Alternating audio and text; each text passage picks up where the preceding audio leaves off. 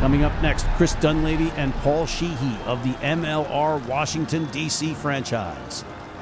Brought to you by Friends of the British Council.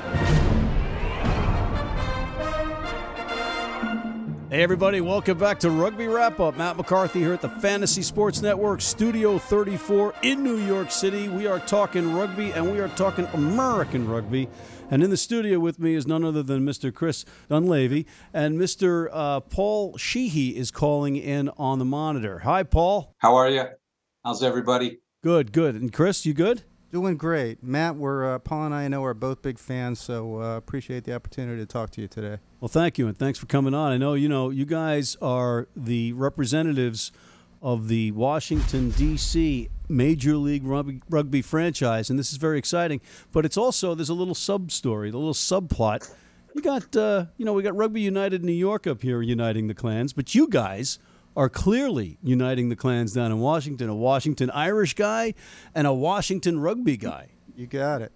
I will say, Paul had a far more illustrious career than I've ever had, but I'm proud to be part of the biggest, one of the most prominent clubs in the U.S., and honored, though, to have overcome old rivalries to partner up with Paul and do the right thing for the D.C. area and our rugby community. Yeah, and I think Chris played a lot longer than I did, so he wins that award. But no, I'm happy to. I first started practicing with the Washington Irish, so we've always had a kindred spirit in the Washington area, and I'm excited to be a part of this and looking forward to the next chapter here. So, which one of you guys was involved in it first? In the MLR, I mean. I think, in professional rugby in the U.S., Paul was, and I'll let him speak to that. But I got engaged in the MLR effort late in December this past year when your friend James Kennedy reached out with a very terse but direct email saying, hey, I'm rolling with this MLR thing, and I think I need some rivalries on the East Coast. You guys want to look in something down in D.C.? And we decided we would.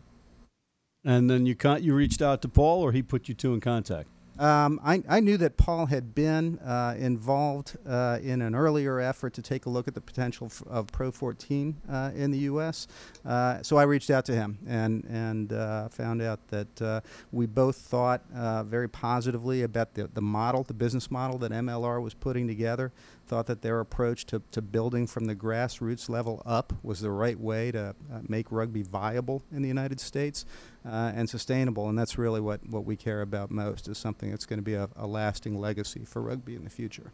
So, Paul, when he called you, did you stare at the phone and say this guy's crazy, or were you like, yeah, I like this idea? Actually, I listened to James Kennedy on one of your shows, and then he called me shortly after that and said, hey, you really need to sync up with Chris. Are you still interested in professional rugby in the United States? So we actually met at a event, I believe, Chris, at the South African Embassy before the kickoff to the South Africa-Wales test announcement. So it was fortuitous that we both happened to be there, and we met and talked a little bit about it. I got involved probably in 2016 looking at the Pro 14 and spent about 8 months really getting educated on Pro 14 and the U.S. market. And, I've lived in the D.C. area for 30 years, played rugby here, and was really excited about that. But I think the Pro 14 made a good decision going to South Africa, and I made a good decision not getting involved with that in the D.C. area. We weren't ready for that. And when MLR, as I was watching it, I was going to take a little time and decide what I was going to do next. It really felt right. The scale felt right. It's an American enterprise, really bringing it up from the grassroots. The games that I've watched, I've been thoroughly impressed. I think Seattle sold out most of their games. So when Chris, when we got together, I was really excited about the potential that this had in the D.C. area. And the timing couldn't be better with the Wales-South Africa game. So, all right. So what about your business plan? Well, we've got the benefit of being in the D.C. market, which, aside from being one of the biggest media markets in the country and one of the best markets to put any kind of sports franchise, it's a terrific rugby community, a terrific rugby culture. There are more 190 clubs within our market area, over 7,500 active players today, thousands of executives and executive-level managers, both in private industry and the federal government and other places in the D.C. area. So a terrific rugby community to draw on to be our direct support. In addition to that, we've got an extraordinarily international population in D.C., which, not for nothing, is probably why there's a great rugby community there in the first place. But all of the embassies and expat communities from everywhere from the UK to the Pacific Islanders, extraordinary large group of people from rugby-loving countries in our market that we know we can draw on. So our intent, our business plan, is to focus very much on activating that rugby community through a grassroots effort of reaching out club by club, player by player, to encourage people to come out and support us. We intend for our club to be a center for celebrating that entire community. Everything from our website to our game presentation is going to be about celebrating all of the many great players and clubs within our community at the club level, the collegiate level, the high school level, and the youth level. And we really need to focus on building out that youth level, but we have terrific performers at every other level. And we really want to become the nexus of celebrating all that within the D.C. area. We're all about celebrating here on Rugby Wrap-Up, specifically when it comes to rugby. And you talked about the community and the fans. What's the name of the team, guys? Oh, we're going to have to wait. We can't tell you that yet. Oh. I mean, come on, Matt. Oh. No, we're putting that out to the fans and letting them help us decide that. Okay. But it'll be a strong DC-centric name that I think will resonate with a lot of folks in the area. I'm already thinking. I know Redskins is taking. You can submit. Matt. You can submit a name. We'll let you submit a name also. Yeah. All right. Fair enough. I'm going to scratch off Bullets and Redskins. Excellent. Right? Because very smart first scratches to make. That's or maybe right. Are we bringing Bullets back? Right? I don't know. No, probably not. Probably not. All right. It was a good team, though. They were a good team. We liked them. We got a couple of practical questions, but we're going to take a quick break and come right back with Paul Sheehy and Chris Dunleavy right after this. If you're in New York City and want to watch some great rugby, have some great food, and some great times, go to the world's best rugby pub, the Pig and Whistle on West 36th Street. Been blind since I was 4. And I've never seen a beer commercial or a beer label. None of that stuff influences me. I drink beer because of the taste. And my beer is Pabst Blue Ribbon. It has the taste and the flavor. What do you think's on the label? I think there's a naked woman riding on a unicorn, jumping over fire.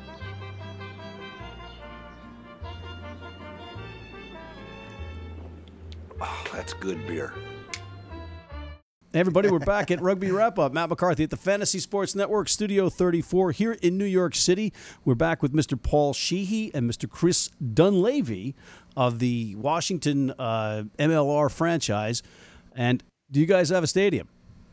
No, but we are working on some very exciting possibilities. There are we are focused very much on being in a very accessible location. So we are focusing inside the DC Beltway in a Metro Rail accessible location. We have a small handful of existing venue partners we are talking with, but we are also pursuing the possibility of a rugby-specific venue to be newly created within the District of Columbia, and in very active talks about that right now. So we're real excited about that opportunity. And is there any truth to the rumor that you'll be giving away a free car at every game? A free car at every game? No, a free test drive. We'll do a free test drive. Free test drive. Since you bring that up, obviously I'm in the auto business, and after a wonderful career of rugby, chasing my dream, I had to get back and pay for everything. But we are located in the Mid-Atlantic area, and one of the things, we're a family business, so I'm one of the partners. My brother's CEO. He also played rugby, by the way, at Wharton. So we have a lot of strong rugby ties in our family. He was a smarty pants. He played at Wharton. He is. Well, that's why he's CEO, and I oversee all the used operations. But One of the things, Matt, is we found in our 23 locations, there was we're a community business. And in the world of Amazon, the community businesses are very important. We hire people from the community. We service vehicles in that community. And there's a rugby team, lo and behold, in almost every community. We're in Annapolis. Well, Navy is obviously a huge, rugby college there. And then we're in Fredericksburg, we're at University of Mary Washington, which just won the D1 AA championship. So we have a lot of youth teams, and we sponsor those. So I really found that rugby is a great partnership with our business, and I think we're going to build our platform for the MLR team off of that. That it's going to be a regionally based program. We're going to bring everybody in. They're now going to have something at the top of the pyramid that they can focus on and aspire to, and get the whole region. There's 9 million people living in the Washington, Baltimore area. And the one thing that's not talked about is the D1 athletes. This is a great high school area. The WCAC produces phenomenal athletes. A lot of them have played rugby, whether it's at St. John's, DeMatha, Gonzaga, Georgetown Prep. And I think we will be able to convert some of them. In fact, I know Chris and I have already gotten calls and emails from many of those folks that want to know when tryouts are. So I think that's our plan. It's going to be, we got to be sustainable, and it's got to be something that's that's going to last, a long time, and make sure that we have the buy-in from the community. But I think it's a real good plan. Chris, what's your business background? I started life as an architect, and for 25 years I've been running a project management firm, usually for large institutional projects. But the link here is we've done a fair amount of stadium and arena and ballpark construction, from the Major League, NFL, Major League Baseball level down to collegiate and minor league sports. So I've been on point for the venue discussions lately. Okay, cool.